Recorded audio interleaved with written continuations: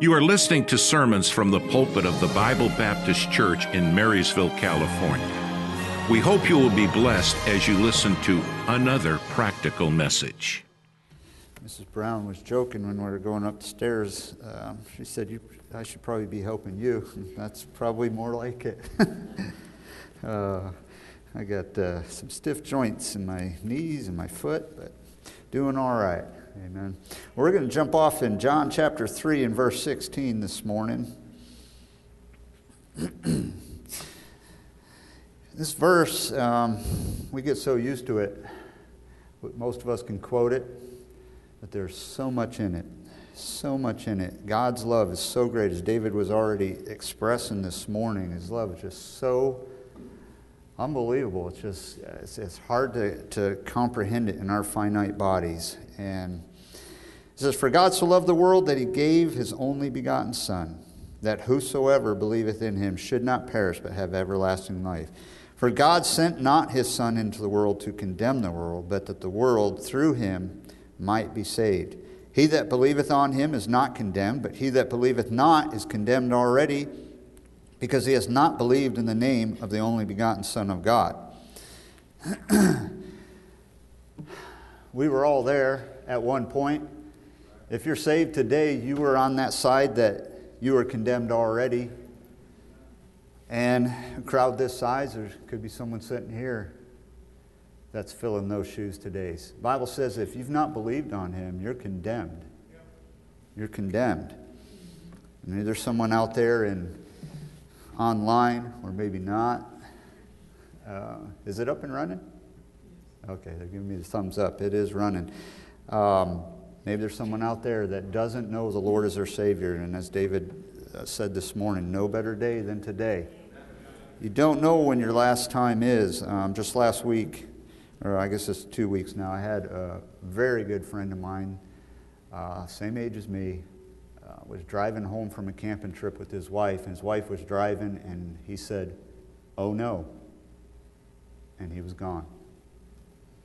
I was able to witness to that man last summer when I went home, and I just hope and pray that he received the Lord. But it's that quick, folks. You never know when your time is up. I have another friend of mine, a preacher. This was many years ago, but his 12-year-old nephew sitting in school slumped his head over on the desk and was gone. Death has no discrimination against age. And we're all condemned before we receive the Lord. So this morning, I'm going to preach a message to you that follows the love of Christ and follows what he did on the cross. You know, the other night when we prayed, David got up and he prayed right before me. And I started checking off all the things I had written down to pray for as he prayed them. And that's a blessing. We're on the same page and the Holy Spirit's moving.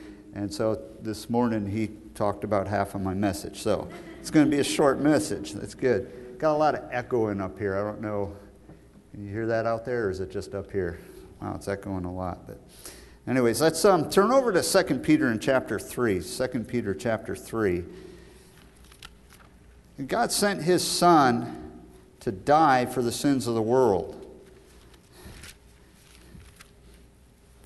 In 2 Peter in chapter 3 and verse 9, it says, "The Lord is not slack concerning his promise, as some men count slackness, but is long-suffering to usward, not willing that any should perish, but that all should come to repentance." That all should come to repentance. Ezekiel chapter 18 says, "He has no pleasure in the death of the wicked, but that they might repent." No pleasure in the death of the wicked. Now, I don't know how you think about it, but when I think of wicked, I think different than just maybe a lost sinner that doesn't know any better. The wicked are those that want to be wicked. The wicked are those that know God and deny God.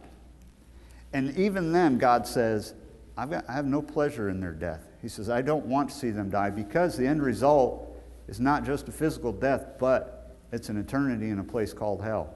And God's love is so great, he died for the sins of the whole world. You've heard me say it before. You know, you go over to Romans chapter 5, and it talks about, some would even dare to die for a righteous man, right? Let me ask you something. How many have ever clicked on the computer and looked at the list of the child molesters in your neighborhood? I guarantee there's one on your block somewhere or close by. Now, if their house was on fire, would you go in?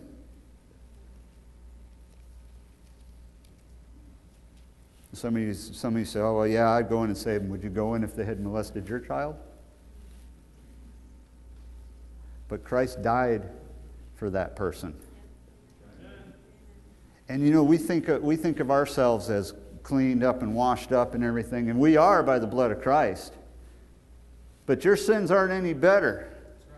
And such were some of you. And we think about that murderer, that, you know, he's just a terrible guy. Well, you look at Proverbs chapter 6.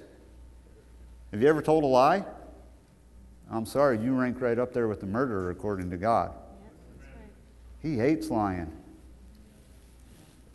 But he died for the sins of the whole world, for each and every person. Everyone has that chance to be saved. That's a love that I just, in our finite bodies, it's hard to comprehend that. It's amazing. In 2 Timothy in chapter 2, it says that he wills all men to be saved. He wants everyone to be saved. And sorry, ladies, it says he wills all men to be saved. I'm not sure about the ladies. No, I'm just kidding. Right now, you know, in my old church, this would be the time they start yelling, "That's why you're not married." Just for those people out there in TV land, when you see a generic men, understand that you're a woman. It means mankind. Amen? And there's only one way to heaven, and that's through the way. John 14:6, Jesus Christ said, "I am the way, the truth, and the life. No man cometh unto the Father but by me." One way to heaven, and that's it. Oh, well, what about Buddha? What about Gandhi, right? What about the JWs and the Mormons and the Muslims and on and on and on? What about this? What about that?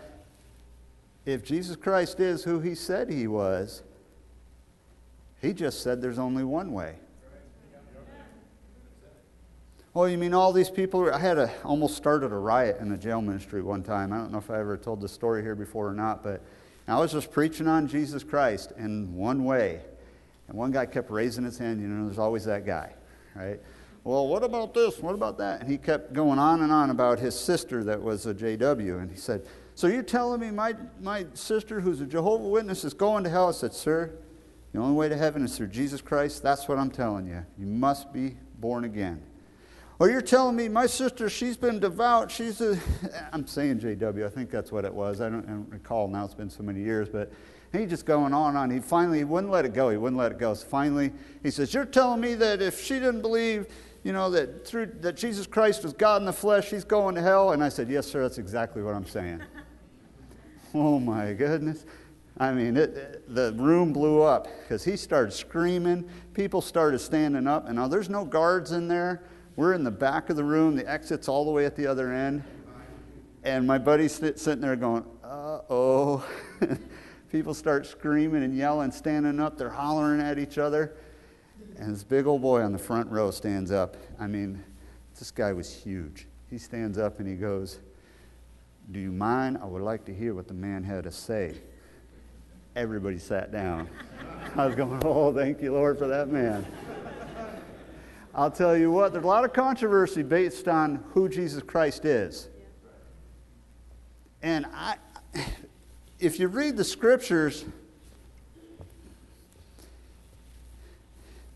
you know, when we lead someone to Christ, we explain to them how to be saved. But you know, if you don't believe Jesus Christ is God in the flesh, how can you be saved? How could you be saved? He said that if you don't believe who he is, then you're rejecting the Father himself in 1 John. So you got all these people that say, "Oh, we're the same and we believe the same." Oh, yeah. I was once door knocking, and this is a result of the Holy Spirit. I think I've told you guys this probably, but I don't normally delve this far into a conversation when I'm at the door, but I said, introduced myself, asked them, if they go to church. Oh, yes. And I asked them, okay, well, are you born again? And she said, yes, I'm born again. And normally you'd stop right there. But I don't know, the Holy Spirit said, just keep asking. I said, okay, so you've received Christ as your Savior. Oh, yes, I've received Christ as your Savior. I went through about 3-4 different ways of saying it. And then I said, do you believe Jesus Christ was God in the flesh? And she said, oh, no, I don't believe that. And I said, well, then you cannot call yourself a Christian. You can't call yourself a Christian when you don't believe what Jesus Christ himself said. But they do. You have a lot of people using the terminology now because they know there's a stigma if they don't. And I'll mention Catholics, they do believe in salvation through Jesus Christ, just they don't preach that. They preach having to come through their church, but they didn't used to use the term born again. Never. You'd knock on a door and say, hey, I'm so-and-so from the Baptist church down here. You know what they used to say 20 years ago? Anybody know? Anyone Catholic here? Used to be Catholic anyways? No thanks, I'm Catholic. Standard answer. But now they use the term born again and they use the term Christian. And, so do the JWs say they believe in Jesus. And it's not the same Jesus, folks. It's not the same Jesus. In John chapter 3, Jesus answered Nicodemus and said unto him, verily, verily, I say unto thee, except a man be born again, he cannot see the kingdom of God. One way. Well, you could say all you want about us thinking you just think you're the only way. No, Jesus Christ said there's one way. And God himself came down and died on the cross for you and I. And this world, who do we think we are to argue with God? You can say whatever you want. You can have whatever belief system you want. You can think I'm a nut. You can think I'm crazy. But I'm going to follow Jesus Christ. And I know that he was God in the flesh. He's the physical embodiment of God. Look at 1 Timothy in chapter 3. 1 Timothy in chapter 3. Now listen, our message is not always pleasant. Now, I mentioned some different religions, and you know what? I would say other than, maybe help me out here now, other than Baptists in America, you have two other groups that you'll see door to door. What are they? Mormons and JWs. And they are religious about it, aren't they? They're out there. They believe what they believe. I don't condemn a person for that. We just need to show them the light. We need to show them the truth. When they come, and I haven't had one in a lot of years come to my door, but normally there'll be one younger one and one older one, or one that's more experienced. And I will take the time to read some of the verses we're going to read today. Why? Because I want the Word of God to get into their hearts so that they can realize, hey, nobody ever showed me that. And I have had that. I've actually been at the door with, what do you call them? Apologetics. So I've been at a door with a man that was from a Catholic church that was into apologetics. That's where it's the study of the doctrines of your belief. And so a person is expert in that and able to dispute for their cause. I've been at the door with them. I've been, I've talked with Mormons. I've talked with JWs. And I'm going to take you to some of those verses that I use. Why? Because it all comes down to who Jesus Christ is. All of it does. Everything we stand on. Now, he proved who he was by raising from the grave, did he not? All the miracles he did, and then he rose from the grave. If he's still in the tomb, then 1 Corinthians 15 says we're all men most miserable. We're dead in our sins, just the same as anyone else. 1 Timothy chapter 3 and verse 16, Bible says, and without controversy, great is the mystery of godliness. God was manifest in the flesh. What's that mean, manifest? Anybody know? Say it loud, can you? made known, evident, without controversy. Manifest means it is right out there. It's clear. All right? He came down and was put in the flesh. He became man. In John chapter 1 and verse 1, in the beginning was the Word, and the Word was with God, and the Word was God. Now, this is a verse that I will use with them, because I'll ask them before I read the verse, who is the Word? And they know who the Word is. They'll say Jesus Christ. I said, okay, then I'll read this verse. The Word was God. In verse 14, and the Word was made flesh and dwelt among us, and we beheld His glory, right? He was made flesh. 1 John chapter 5 and verse 7. Now this is a verse that they'll tear apart all the time. It's kind of funny because I've had this happen too, where I say, hey, can I just read some verses? And they'll tell me, well, you'll just interpret it. You'll just interpret it the way you want. I say, no, I'm just going to read it. And I've read this verse before. For there are three, 1 John 5:7. For there are three that bear record in heaven, the Father, the Word, and the Holy Ghost, and these three are one. And that person said, and that instead of stopping at one, he said purpose. I said, excuse me? One purpose or one purpose. And I said, who just added to the word? I said, I didn't interpret it, I just read it, and then you put your opinion on it. It says they are one. Sometimes it's hard to, fathom or figure out that Trinity, but they are one. In John 14:9, Jesus talking to Philip, and he said, he that has seen me has seen the Father. Can't get much more clear than that. Amen? I don't have this in my notes, but this is one that I use when I'm witnessing to Mormons or JWs. Go to Isaiah in chapter 9.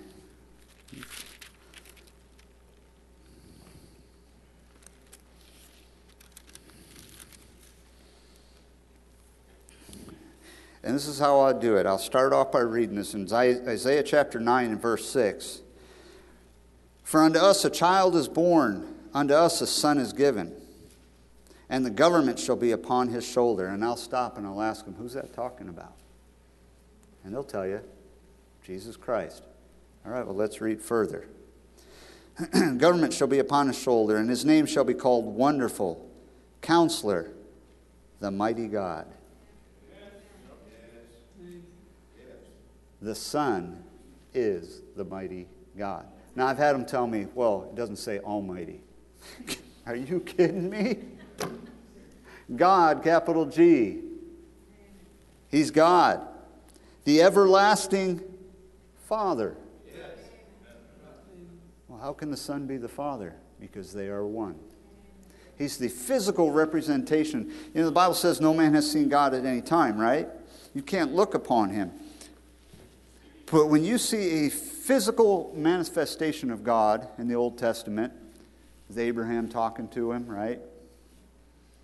Different times that God appeared to different people. That's the physical representation of God. That's Jesus Christ.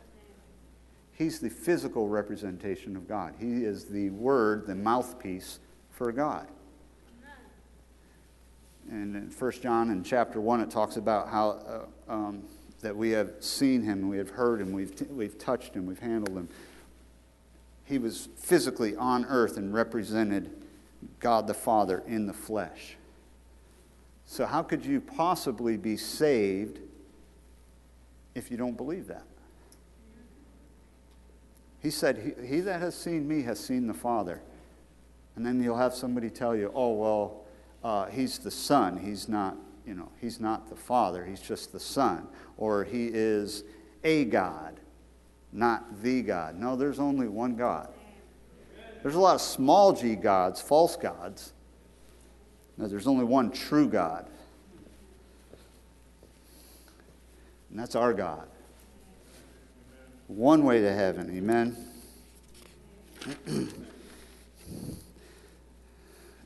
You may say, you've heard people say it, well, there's a lot of good people out there, or that's just your way.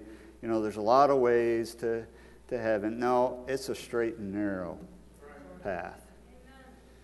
And that straight, S-T-R-A-I-T, that's how it's spelled in your Bible. It doesn't mean difficult. Some of the new Bibles will change that to hard or difficult. What it means is one specific route.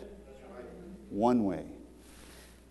Otherwise, how would you correlate that when he says, come unto me, all you that are heavy laden, right? He says, I will give you rest. He says, my burden is what? It's light, it's easy. The simplicity in Christ. It's easy. It's not hard, but it's one way. Now, these people that believe that it's based on good. Oh, well, I'm a good person. The good does not outweigh the bad. It's not the way you think it works. Is it based on good and bad? Well, it sort of is, but not the way you think it is. If you are good and you have no bad, well, yep, you can go to heaven. Jesus Christ said there's none good. All of us have sinned and come short of the glory of God. Romans chapter 3, right? For all have sinned and come short of the glory of God. There is none righteous, no, not one. Amen? No matter how good you are, you're still a sinner. And you have to pay for that sin. Let me give you an example here. Let's say there's a man's been arrested and he's in court. We used murder earlier. It's easy for us to think of murder because most of us have not murdered. Raise your hand if you murdered someone. Anybody? I'll just keep an eye on you. Most of us haven't done that, so we like to use that as one that we're not touched by, right? Well, let's say he's in the courtroom and he's been arrested for murder. They go through the trial and he's found guilty. The judge finds him guilty and the penalty is going to be life in prison. And before he's taken away, his lawyer or his advocate says, Judge, Father, I know that so-and-so is guilty. I know that Daniel's guilty. I know that Rick is guilty. I know that Ken is guilty. Put your name in there. But I don't want them to have to suffer in prison for the rest of their lives, in hell for the rest of their lives. Father, may I take his place? May I take her place? And the Father says, well, if they'll receive you and the atonement that you will provide, then they can go free. And so your lawyer or advocate, Jesus Christ, turns to you and says, will you receive me? Will you let me take your place? Now you have a choice at that point. Everyone has a choice. They have a choice. They can say, no, I'm going to pay for my own sins. You have that choice. But it's for an eternity in hell. And Christ says, but if you'll just receive me, you can go. Your crimes, your sins will be forgiven. Everyone has that choice. What will they do with it? That's the question. Jesus Christ is that way to the Father. We use the example of murder, but again, you think about that list in Proverbs 6 of there are 6 things that God hates, yea, 7 are an abomination to him. 2 deal with lying. A false witness. Amen. Proud look. Everybody's guilty.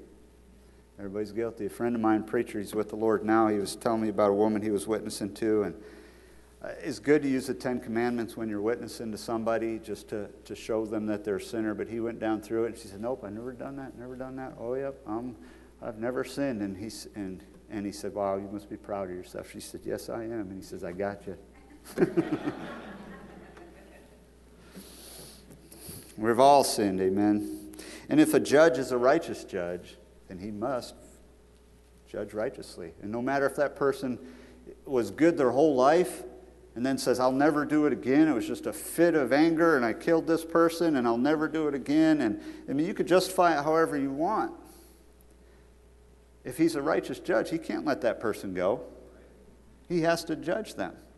So it doesn't matter how good you are. If you've ever sinned, the penalty for sin, according to Romans chapter 6, is death. The wages of sin is death.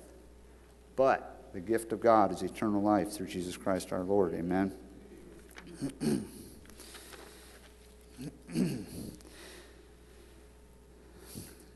Hell is permanent.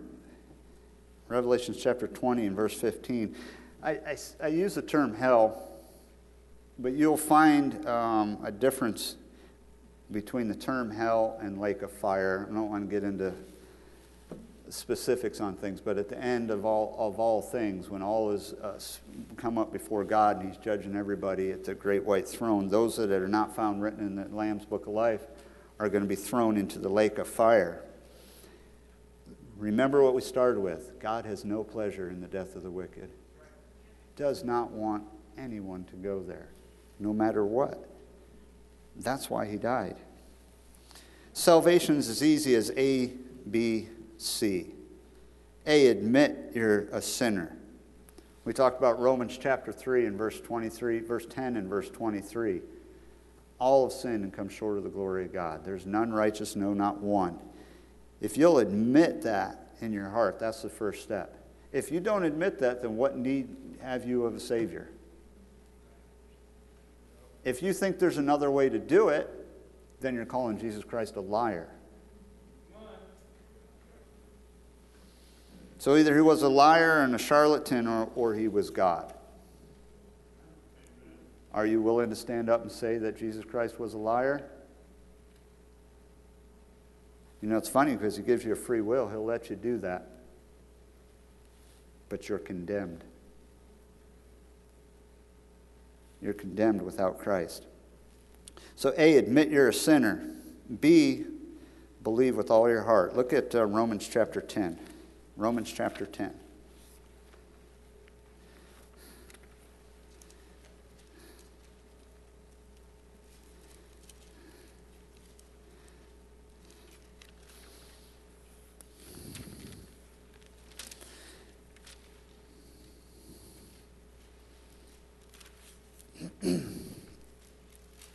Now, a little background at the beginning of this chapter. Paul says he's talking about Israel and his heart's desires for Israel to be saved. He always had a heart for his people.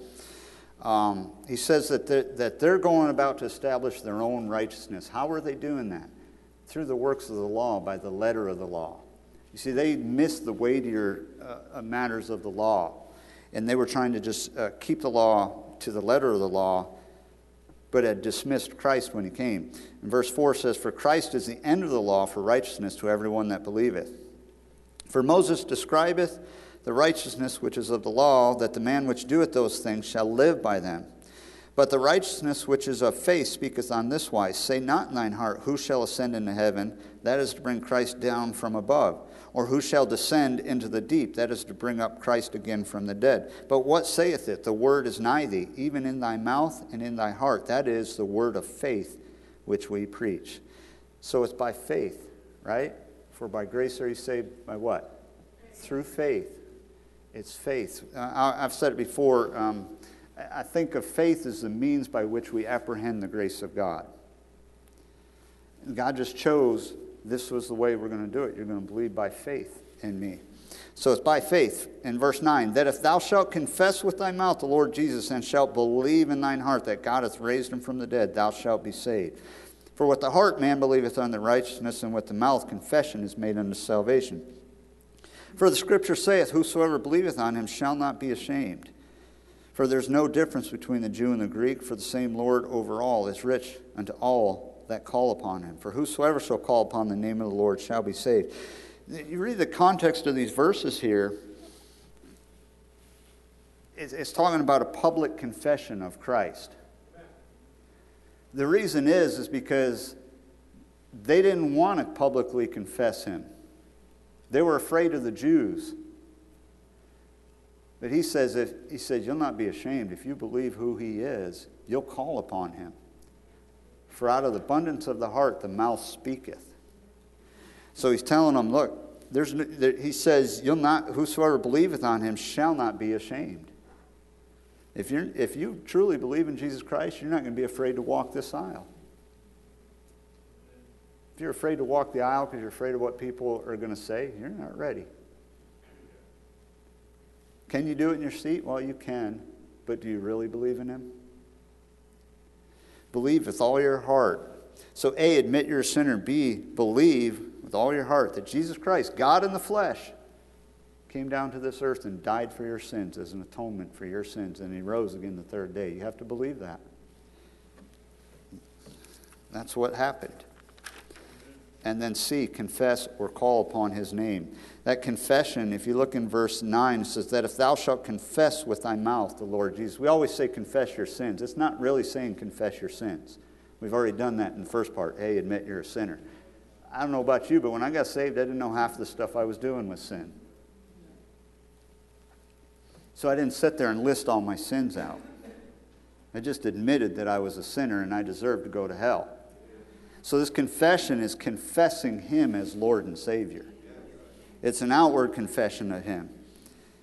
Can you pray in your heart? Yeah, you can pray in your heart. The context here is an outward confession. He's talking about the Jews that saying that if you believe in Him, you won't be ashamed. You'll confess it with your mouth. And that's true for anybody. For anybody. And He says, for whosoever shall call upon the name of the Lord shall be saved. From the jailhouse religion to the church house religion and everything in between, anybody can be saved by simply believing in Jesus Christ, confessing their sins, asking Christ to come into their heart and save them. You know, folks, it's not a magic way of doing it either. We think they have to say this certain prayer. You go to Acts chapter 9, and let me ask you something. Did Paul pray that sinner's prayer? Did Paul kneel down and say, Lord, I know I've sinned against you, and I'm sorry for my sins. Please come into my heart and save my soul and take me to heaven when I die. However your little way we do it is. He didn't do that, did he? Do you know what he did? Capital L, Lord. Lord, what wilt thou have me to do? Right there and then, he confessed Him as Lord. Amen? Whosoever. Notice it doesn't say be good. It doesn't say come to church. You don't ever have to step foot in the doors of a church to be saved. We get to come to church because we're saved. The church is for saved people. Is this a salvation message? Yes, it is, but really it's just a glorifying message to God. Do we preach salvation in church? Sometimes we do. But really, church is for the saved person. It's to grow in the Lord. It's to nurture and encourage one another and to be trained up in the ways of the Lord and to glorify God. That's what church is for. That's why we protect the church. It's supposed to be pure. So, it's not about being good because we can't be good. You just simply must believe by faith and call upon His name. So what are you waiting for? Someone out there on the computer, you're sitting at home, what are you waiting for? What would hold you back? What would stop you? Now, I know for my own case, it was stupidity. It took me about 5 months of hearing the preach, and I was very hard-hearted. But you know, there was one day when I came up on the platform and I prayed with the pastor. And I didn't know how to pray. I was a lost man, been out in the world. I was just very hard. And all I prayed was, and it may have sounded blasphemous, but I said, okay, God, if you're real and this is all true, you better change my heart because I'm not going anywhere with this heart. That's all I said. And praise God, He did. Amen. So maybe you're not there today. Maybe you just don't have that faith. Well, you continue on and read here in Romans chapter 10. He says that faith cometh by hearing, and hearing by the word of God. You need to hear more of the word of God. The word of God is alive. It's quick and powerful, dividing to the asunder of the bones and marrow. It can get into your heart The Word of God can bring you illumination. It can clear out some of that stuff that's muddling your mind. The devil does not want people to be saved. He's filling their heads with a bunch of junk. I mean, even right now, I don't want to go political and all, but there's a virus that had they not named it, it would have come and gone.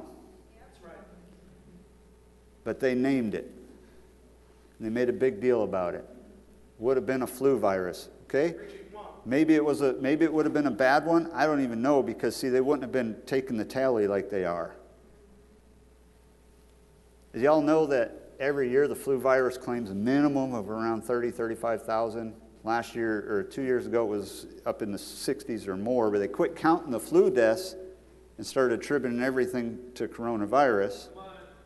But prior to coronavirus coming out, there was already 35,000 deaths from the common flu, and then as it started to get more and more known, there was over 55,000 deaths of the common flu. But did you know the flu was not an epidemic? At the time they called coronavirus an epidemic, there were only 41 deaths in America, and they called it an epidemic. At that time, there were 35,000 deaths from the flu. Folks, people are being deceived. I'm not saying there's no virus. I'm not saying people haven't died from it. But they die from all sorts of other things too. I'm not going to live my life in fear. And that's what they're doing, is they got people in fear. And praise the Lord for all you that are here today. But before the virus, there were more people here. Where are they? They need to see the truth, folks. The truth shall make you free. It doesn't set you free. It makes you free. It makes you free. They need to see the truth. So come to the Lord. If you're not saved today, I don't know who you are. God knows. We're going to have an invitation. Steve, could you come on up? We're going to have an invitation here. I just invite you to come. If you believe Jesus Christ died for you and you know you're a sinner and you want salvation, come forward today and receive Him. You see that all the time. God invites. He doesn't force anybody. He says, come. Come. It's an invitation. If you're not sure, why not make sure? Why not make sure? If you believe everything we talked about this morning, just make sure. Just pray. Some of you are at home. Just pray and ask God into your heart in the best way you know how. You're not going to know every sin you have, but you can admit you're a sinner. You can admit you deserve to die and go to hell.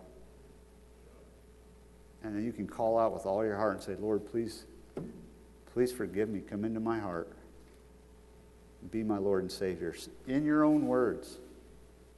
Pray it and ask Christ into your heart. If you're not sure, make sure. Now, I didn't give you the name of this message until the end. And I'm going to have, if we could have the ushers bring those tracts. We'll go ahead and have an invitation here, and then we're going to hand out some tracts. The name of this message is You're Invited. What I did this morning was I preached our invitation tract. Some of you probably knew that as I went down through the verses.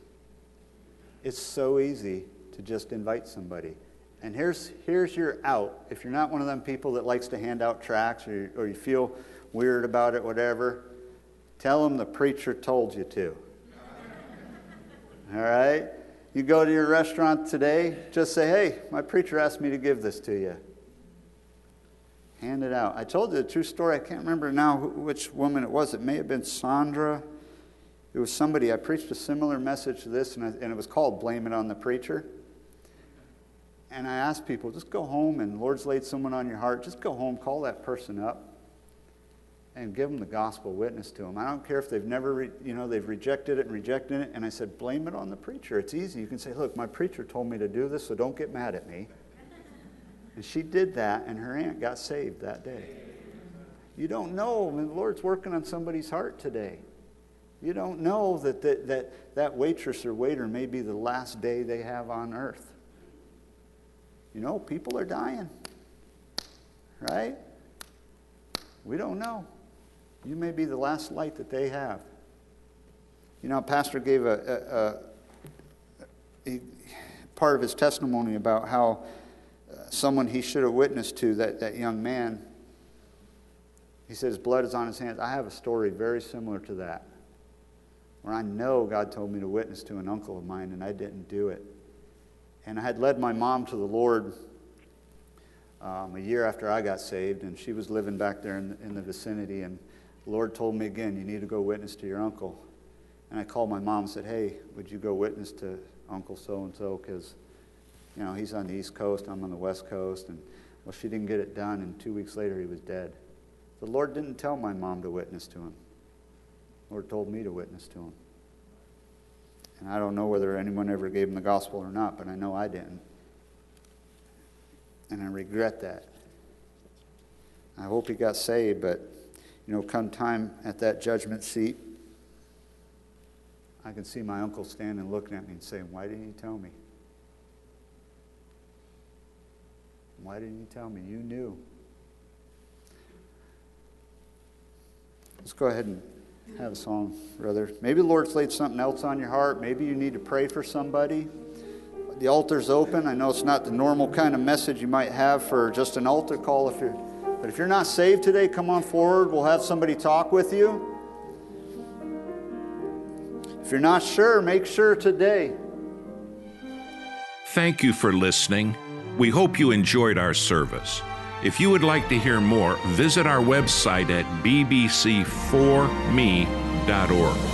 That's bbc4me.org. May God bless you.